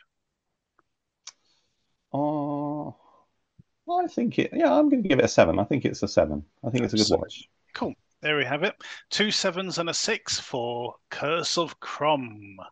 Go check it out. Our final main review is Final Summer. In the aftermath of a tragedy at a summer camp, a group of camp counselors find themselves fighting for their lives against a masked killer. Now, Rich, we've already had an exemplary summer camp slasher movie with She Came from the Woods, which we really enjoyed and had a really good short. And for me at least, the second part of Fear Street is still sort of like in the back of my head, which was also a really good sort of 80s set summer camp movie. And wouldn't you know it, we've got another one which loses a point for lack of originality. But for me, again, it more or less nails the concept and the premise. And, we get a decent sort of prologue, which makes me sort of scratch my head a little bit because it's like, well, how does that actually tie into anything that happens? But never mind. But then when the film starts proper, it starts with, as most films would have ended by now, kind of thing. But this one starts with the cops turning up. There's a crime scene and the counselors are sort of stood around. I thought that was a great way to start this film. It gave it sort of a unique feel to go in at that point. That a death has happened. We don't know what's actually happened, but the cops are there, and all the counselors look like they're in trouble. And then it sort of leads into, the place is shutting down and they have to sort of, close the place down and, spend the weekend, kind of like what we saw in She Came in the Woods. She Came from the Woods. Came in the Woods is the porn version. So they're shutting the place down. There's no kids around, it's just them. And lo and behold, they start disappearing one after the other. I really did like this. There was a sort of, I think the only thing it loses me on a little bit is the flashbacks with the girl, because you're not really sure what they actually are. You don't know, what incident in the past is she flashing back to, and it's not really clear until right at the end of the film. How did you get on with Final Summer? I liked it with some reservations. I think you're right. We've seen a lot of films that have been doing this. Again, I've sort of was talking about it a little bit earlier, but this one's a bit late to the party. It's kind of coming after some really good one of my favorites being You Might Be the Killer. Yes, that was a good one. Yeah. Sort of playing more of the comedy with the situation. This one is probably one of the straighter ones. There's I think there's a little bit of humor in there, but it's mostly played completely straight. I don't think necessarily the killer is that strong of a presence. I mean, it's another example of a fairly straightforward killer in a mask kind of situation. By the way, the other thing is lots of fan films and stuff that we've seen, like Friday the 13th fan films and stuff, have also ploughed this furrow, some of which have featured Tom Matthews, who appears here as I think he's playing the sheriff. Sheriff Palmer. He's in the Never Hike Alone film, which is and various other films where he's reprised the character that he played in Friday the 13th Part 6. So this is very much a tip in the hat. It's an homage. It's exactly what you expect it's going to be. Unlike Crom, because this is kind of what I thought Crom was going to do, and Crom actually goes off in a different, sort of more of a tween-friendly direction, but or teen-friendly direction. I don't know. You sort of walked at the cusp. Whereas this is very much, a full-on, campground slasher movie with a couple of the same kind of twists and turns that you would expect. I don't think there's enough. I like it. I think it's not quite got the budget. It could just be it just needs a little bit more if they managed, because I think it was crowdfunded. I think if they'd just managed to get a little bit more money, it would have benefited. But it looks pretty good. Say the cast are decent. I don't think it's a particularly memorable film. I think it ends up being a slave to the convention so much that it almost loses its own identity, which I think she came from the woods, had a really good identity of its own, as well as sort of harkening back and playing with all these conventions, and great sense and great humor and jokes and stuff, and combined in there as well. Saying You Might Be the Killer did the same thing. Whereas this one, I'm not saying, I don't want to indicate that She Came from the Woods was a comedy, because it wasn't, but there was a reasonable amount of humor in it. This one, I think it's fine. I think I was hoping that I would get more out of it than I did, because I do love slasher movies. I do really enjoy the films from that period. I just don't think the killer had enough presence. But maybe that's just me. It's certainly hits all the right touch points and stuff. You can tell it's made with passion, and it's definitely one for the fans of the genre. Yeah. So I did really like this. There are a couple of things I did have issues with. One, as I said, the flashbacks. They needed a bit more meat to them to sort of really explain what was going on, because they're just just so obtuse, and until right at the end when you find out who the ring belongs to. But there you go. Now, I'll be honest, I don't really remember much of it. This is a problem. That's what I'm saying. I can't really even remember what that was all about. I remember what you were saying about like the beginning, because we've got this sort of insight. Almost, is it an inciting incident? We're not quite sure how it related. It seems like it is the inciting incident. Well, I don't know. But then it's like, well, it's is never it? It's kind never of disconnected from the. Well, there's two things. Actual... There's the prologue at the beginning where we have some other campers sitting around talking about spooky goings on, and then dying, and then it jumps 5 years into the future. So it starts in 86, jumps to 91, when there's another death, and you're never sure if it was accidental or if it was done by the killer. But considering this, well, not exactly a spoiler, there's an incident at the beginning when two characters are taken in to see the police basically, and explain what had happened. And one of them, as the other one comes out, is going, "Well, what did you say? What did you say?" Thinking, you sound really guilty right now. Very culpable, and maybe that is why things happened. Maybe, as you say, maybe it was an inciting incident. But then again, there's something else. Another character appears at the end, which suggests that they were orchestrating everything, pulling the strings from the start. So, and then there's another twist right at the end of the film, which sort of like, makes you wonder what the hell's really going on. But it doesn't really fit the film, any of it, the stalk and slash kind of element.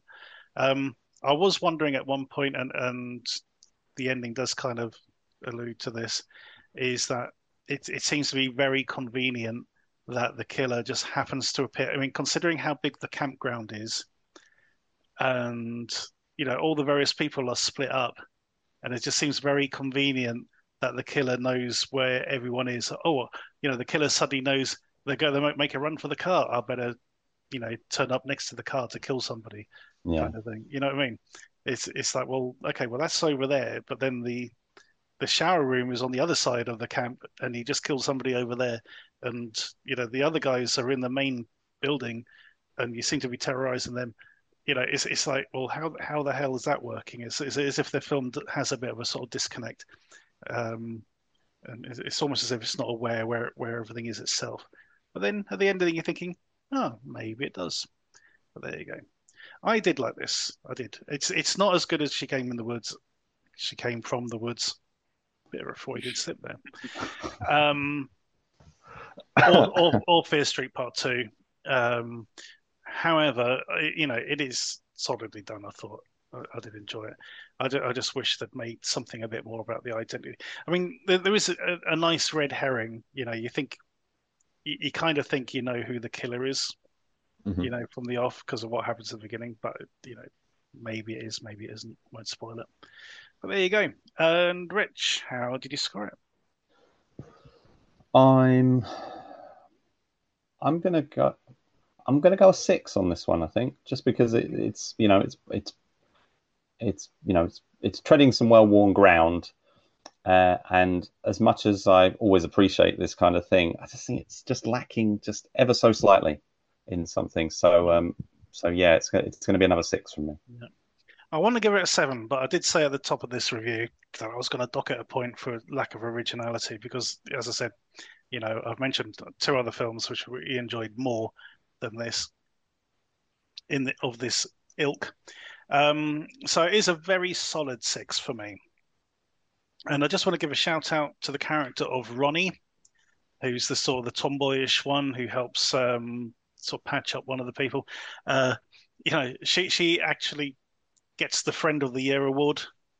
Basically, she's the one who puts up the most fight. She helps her friends escape, and you do sort of feel for her character a bit more than some of the others. Enough to actually remember the name of the character by the end of the film. So we'll pour one out for Ronnie. But there you have it. It's 2 6s for Final Summer. Go check it out.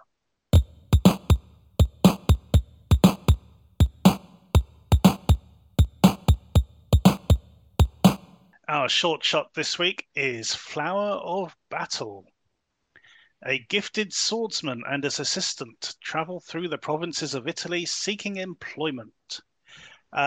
This is a great love letter to things like the Three Musketeers, the Princess Bride especially, Blackadder. There's elements of all sorts of stuff going in here. I thoroughly enjoyed this. I would love to see this made into a feature. Steve, how did you get on with Flower of Battle? I'll be honest, I didn't like it at all, to be fair. Oh, interesting. That I did not expect that. I thought you would have really liked it. I thought the choreography and the fight scenes was pretty decent, but I'll be honest, I didn't find it funny. It's supposed to be a comedy. I don't think I laughed once, to be fair. And it just everything seemed signposted. Even like I said, the bit that got me, the Blackadder bit, was, not realizing it's a girl. Like the Bob thing. Oh, the Bob. Yeah. You're right. Yeah, it is Bob, isn't it? Yeah, I'd forgotten about it. And I don't know. I just didn't find it funny. Nothing landed for me at all. I just thought it's quite obviously supposed to be quite smug, but I just don't think he pulled it off. I don't think he was smug as he should have been, in a way. You know what I mean? He was just a little bit too lax for me, and even the actual enemy, the enemy guards when they turned up, they didn't seem to pose a threat as such. And yeah, I just didn't find it funny. It just didn't make me laugh once. That's a So shame. yeah, I must admit, I did laugh once out loud, and that's when the end of the first fight ends rather nastily. That did make me laugh. I did Um, like I like that as well. there's a series of books I really like about a warrior set in this sort of time period called Sigismondo. He looks like a monk, um, and he sort of basically he's got an assistant called Benno, and they do just go around, various provinces and sort of solve murders and things like that. They're very good, very well written, very witty, and I was kind of reminded of that a little bit with the setting of this. Um, but I did like the character. He's pompous. He's very good at what he does, but at the same time, he's incredibly dense. He thinks was it he thinks bread is a vegetable at one point, and doesn't understand that his protege is actually a girl, pretending to be a boy when it's perfectly obvious that that is the case. Um, yeah, but the fighting stuff, the choreography was very well done, very reminiscent of the Princess Bride, with the whole switching hands. I know something you don't know. I'm not left-handed either, and sort of switch to the other one, all that sort of stuff going on. Um, and I like that sort of final bit when all the guards in there goes, my audition. I thought that was quite witty. So yeah, I did like this a lot. Rich, you curated this one for us, so what can you tell us about it? Well, it's by the Gubarek brothers, who I'd not been familiar with, but I saw that essentially what happened was I saw that Eric Jacobus is Oh running yeah. a series of interviews, a bit like Scott Adkins' Art of Action. He's got his own series where he's interviewing various people in the sort of work in stunts and filmmaking. And Gadali Gubarek, who's the one of the co-directors and the star of this film, was one of the latest subjects. So I was just looking up what he'd done and what he was after, and saw this is his new, this is him and his brother's new film that's just come out. And I thought, check it out. Might be quite interesting. Not, I was expecting, because Eric Jacobus is interviewing a lot of martial artists and stuff. I thought it was it was quite interesting to see that this is a sword play film. It's very much about the sword play element. I mean, obviously that's martial arts as well, but the type, to emphasize that, and it has its own very much identity, like you're saying. It's very, very like Princess Bride and stuff like that, and it's quite explicit about that. I mean, it opens with a storybook and all these sort of things that we remember of those sort of comical fantasy stories from the past. This is sort of touching on, and I think it works. I think I'm not actually a big fan of things like the Princess Bride and stuff, but I can definitely see the through line, and I do like Blackadder though, and I do like the foolish hero, sort of almost that sort of there's the grand tradition of these comic characters who are kind of driven by their egos and stuff, but they're actually very flawed characters. They just don't seem to see their flaws. But they it can be difficult to paint those kind of characters to be sympathetic. I mean, that was one of the great things about people like like Rowan Atkinson and Rick Mayall or whatever. They could make these characters like really nasty at times, but yet still characters that you like, and you almost root for to an extent. And this character is much more gentler, I would say, than something like like one of those characters. He's not there's nothing cruel about this character. He's a bit he's pompous, and is a bit sort of myopic, but he's a nice guy, really, which I think works quite nicely. He's just sort of there's just funny lines, like things like how he says, "Oh well, she's a member of the royalty, so therefore she is automatically right, stuff like that, and little nods. I thought the script was good. I thought it was funny. All the stuff about and I must Beth May as Niccolo was really good, as like she's sort of trying to encourage him, and she wants to be trained, and he's like, oh no, we can't train you yet, and and he's like, no, well, you're not training me at all. And just wants to just get on with it. And she was quite a sympathetic character. And then they meet up with what I'll term the Spanish Inquisition. It's not the Spanish Inquisition, but there is a little bit of a Monty Python-ish element of these three sort of coming at them, and for the final sort of big sequence. And they've got some of the same sort of foolish characteristics as he does. So that's there's not sort of an even match there. It's witty, the swordplay as you would expect from a film with somebody that Eric Jacobus is taking an interest in, and talking to people. You're going to expect the action to be of a certain standard, and it definitely is good. And we don't see a lot of stuff that's focused on swords. Really, so I think that's quite refreshing. So it's got its own sort of it stands out. It's I wouldn't call it an action movie. It's very much a comedy, but the action in it is quite strong. I think you're right. You could flesh it out, but I did like it as a 15-minute film. I think it was quite a neat and tidy little short. It ends. It's got a beginning, middle, and an end kind of feel to it. It's like we've sort of dropped in and observed these characters for a little bit, but there's definitely potential for whether that's a feature-length version or just seeing these characters in another short adventure would be quite fun to see. What does Niccolo become the focus, or to get to develop into a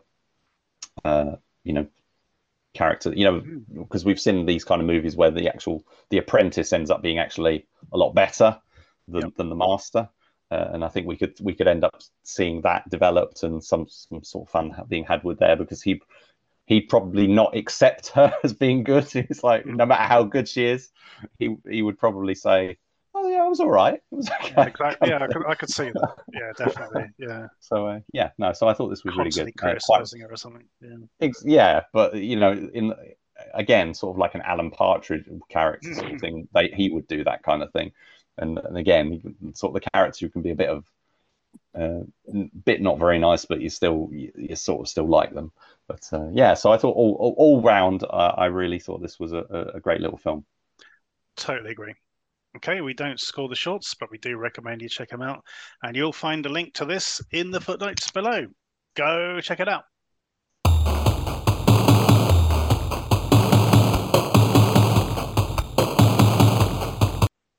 Our DTV throwback this week is Shadow Guard.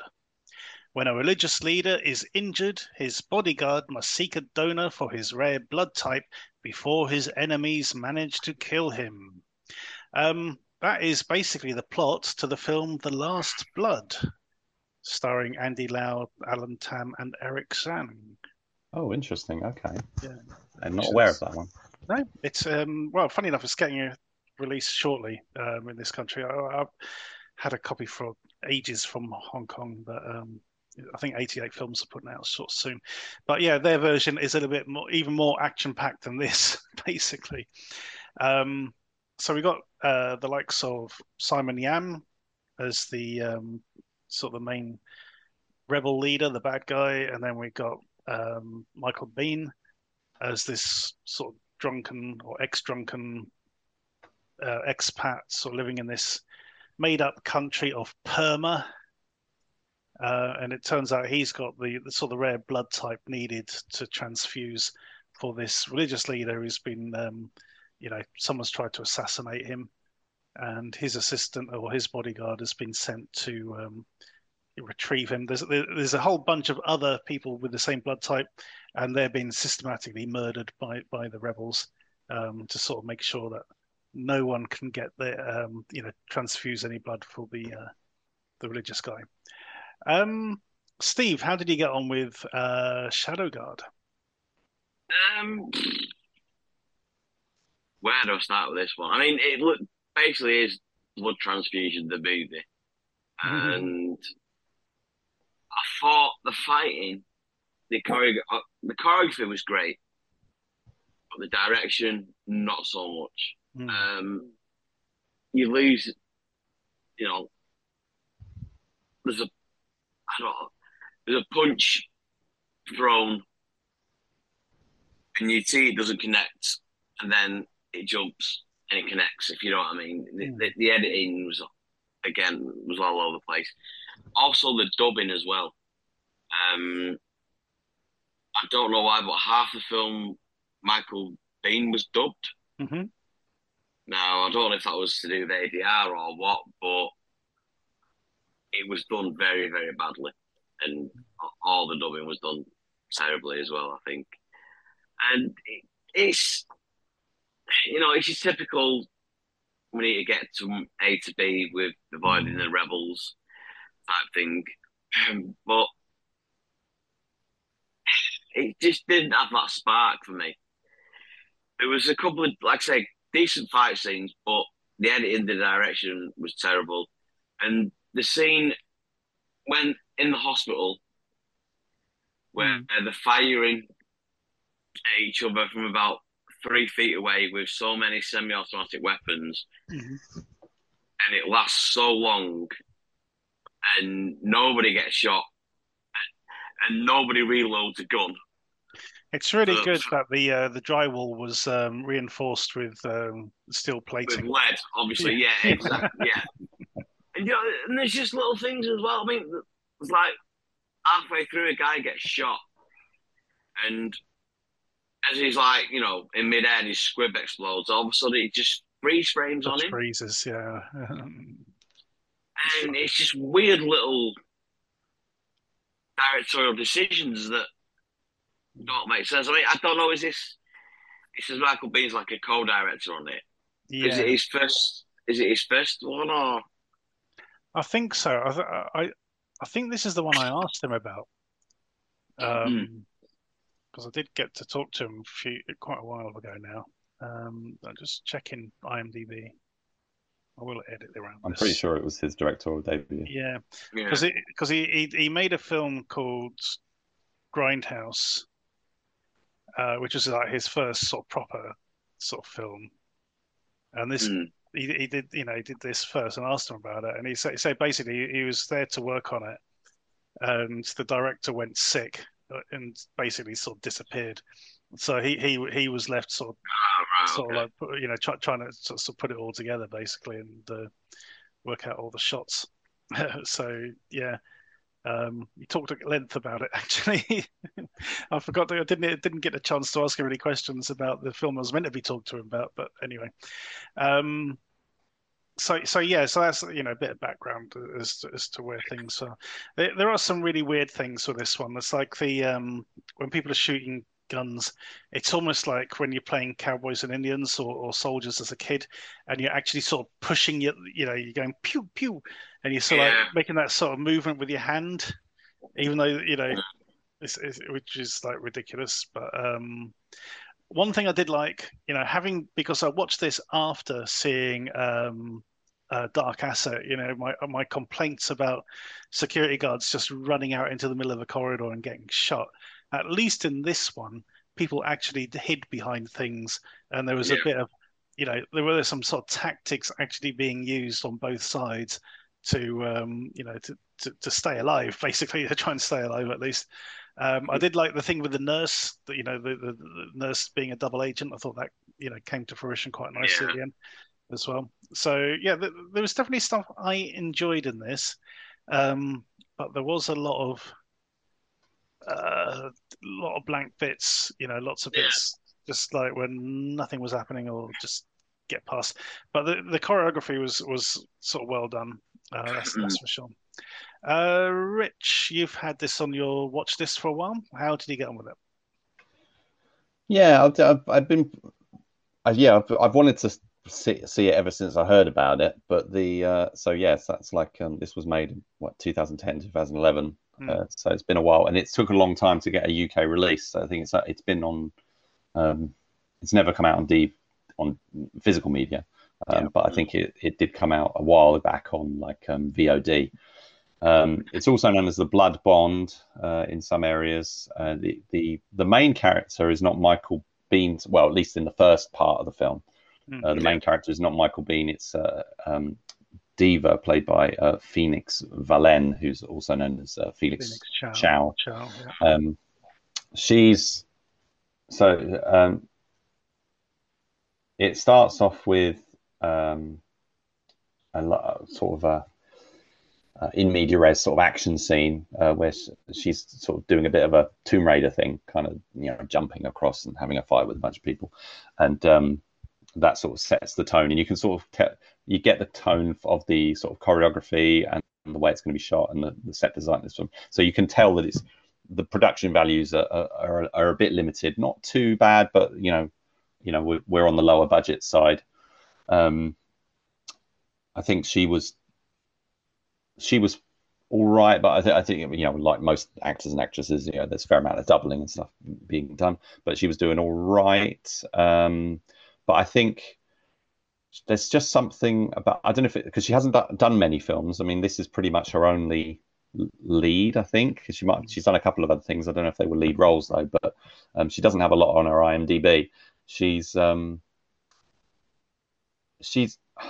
bit blank. There's not much. She doesn't. There's not much of emotion or anything coming out of her. I know this is the thing with her character. She's supposed to be like this sort of trained, soldier, trained protector, and of this religious leader. This wise man kind of character. And she's just, she's very professional and stuff, which, you see with a lot of these, buddy sort of situations, but they don't sort of give, there's not a lot of appeal. She's not a very appealing character. There's not a lot of, I think there's one, this jumped out at me. There's one moment where she sort of smiles and sort of, and that's when he says that she's beautiful, and she's like, "Oh, you think I'm pretty?" I was like, she's like, what's like, why is she acting like that? It's like, why is she suddenly like, "Oh, really?" kind of thing. I must admit, I do wish it looked like her fight scenes were causing her effort, if you see what I mean. Her fight, her choreography and everything looks very effortless, as if it's very smooth, and her expression doesn't change at all. And I think that's kind of what's missing. Yeah, she's just kind of a blank, robotic. She's almost robotic, and I guess part of that's the point.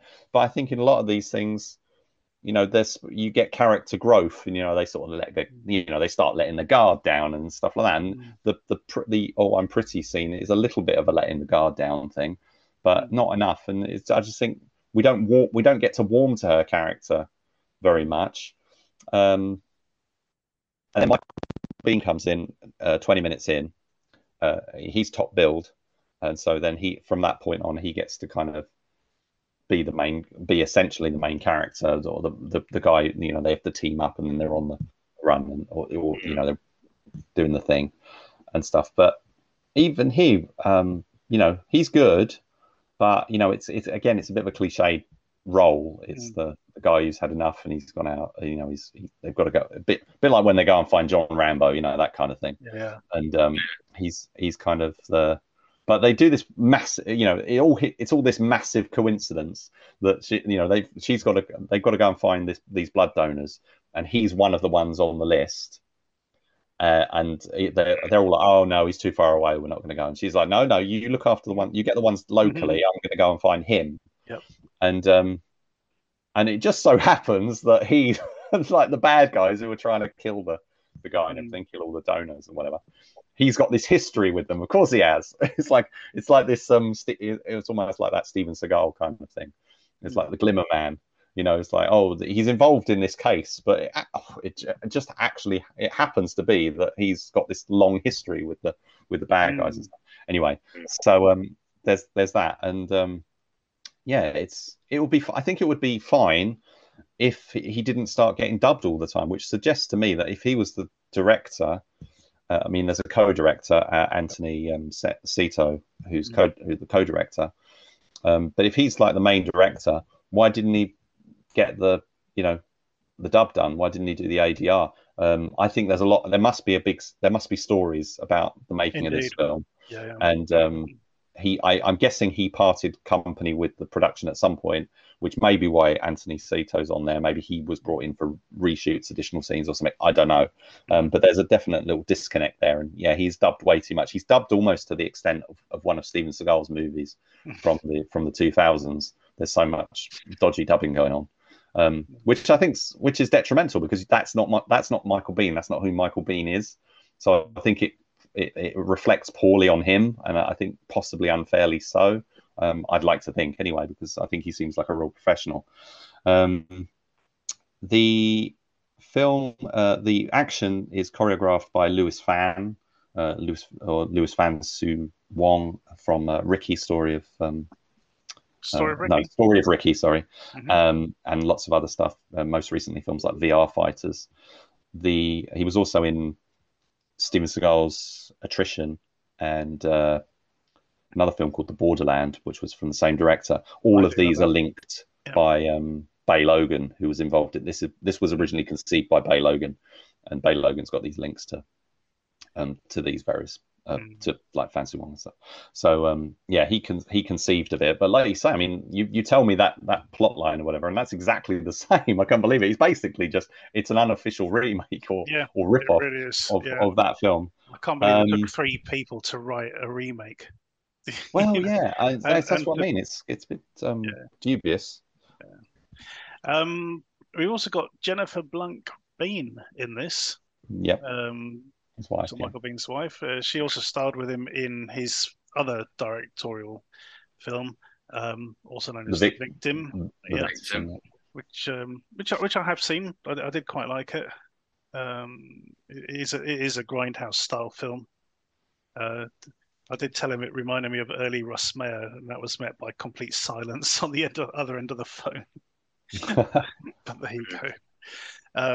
But yeah, I thought her scene was quite good. You know, she plays this sort of head sort of criminal kingpin kind of character who may or may not lend them some weapons. Oh yeah, I know the character you're talking about. Yeah. Yeah. So yeah, but yeah. And we get Simon Yam. And we do. Yeah, we get Simon Yam. Yeah, of course. Yeah. But he's kind of slumming it. He's done a few of these films where it just seems like he's too good for the films that he's in.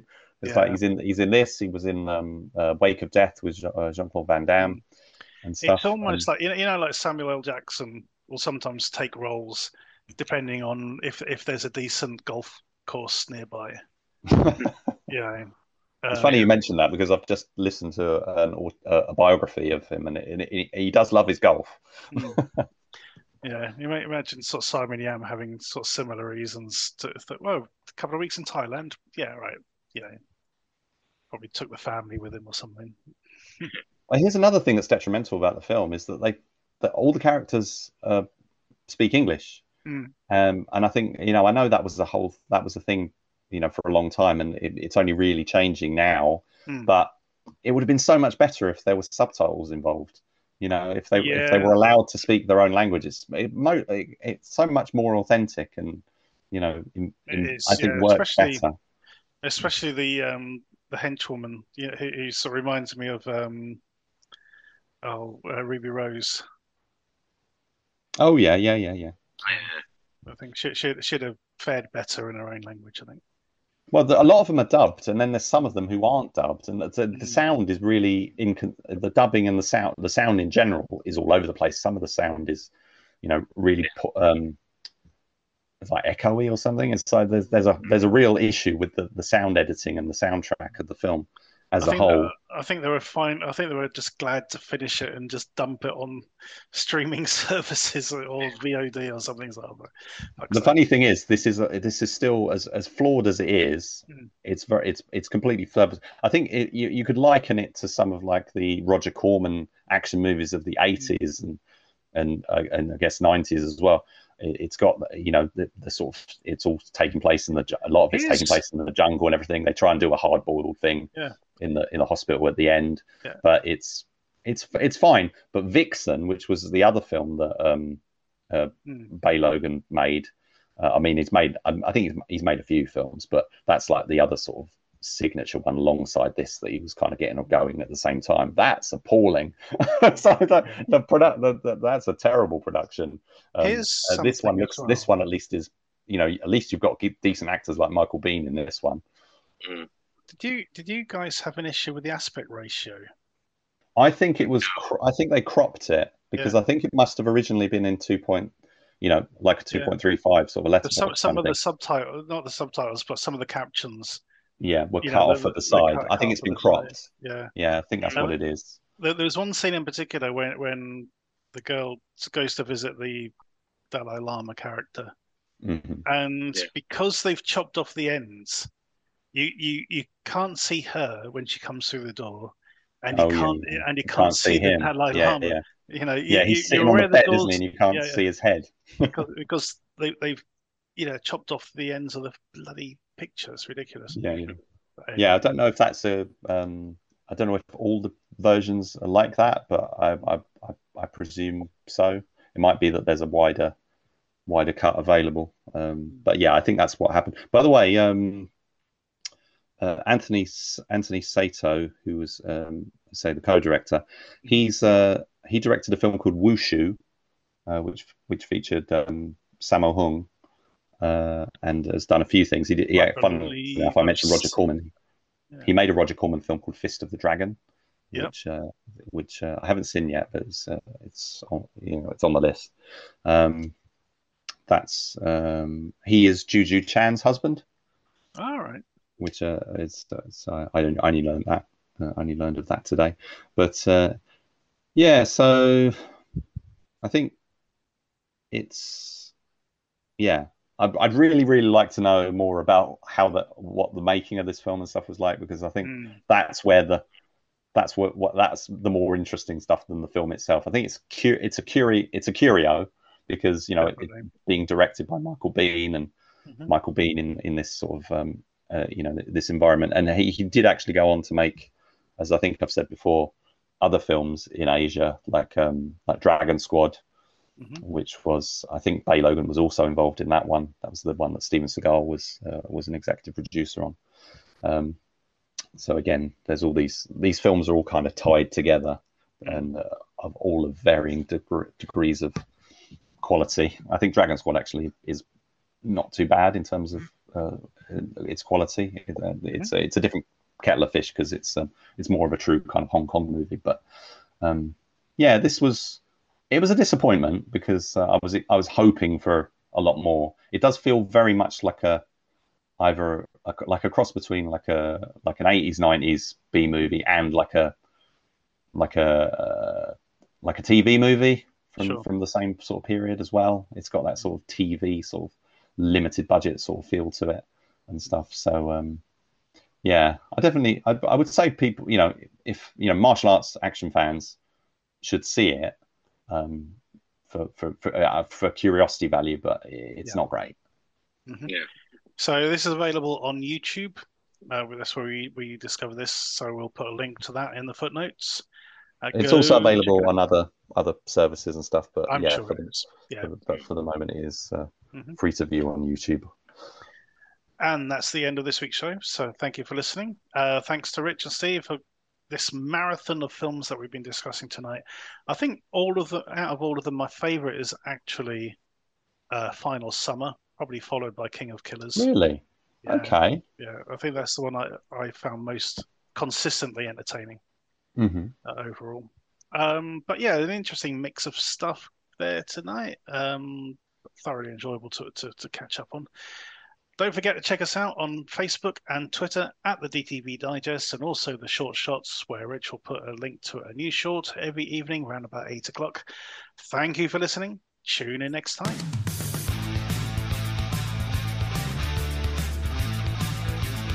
Thank you for listening to the DTV Digest. Let us know your thoughts in the comments and tune in again next time.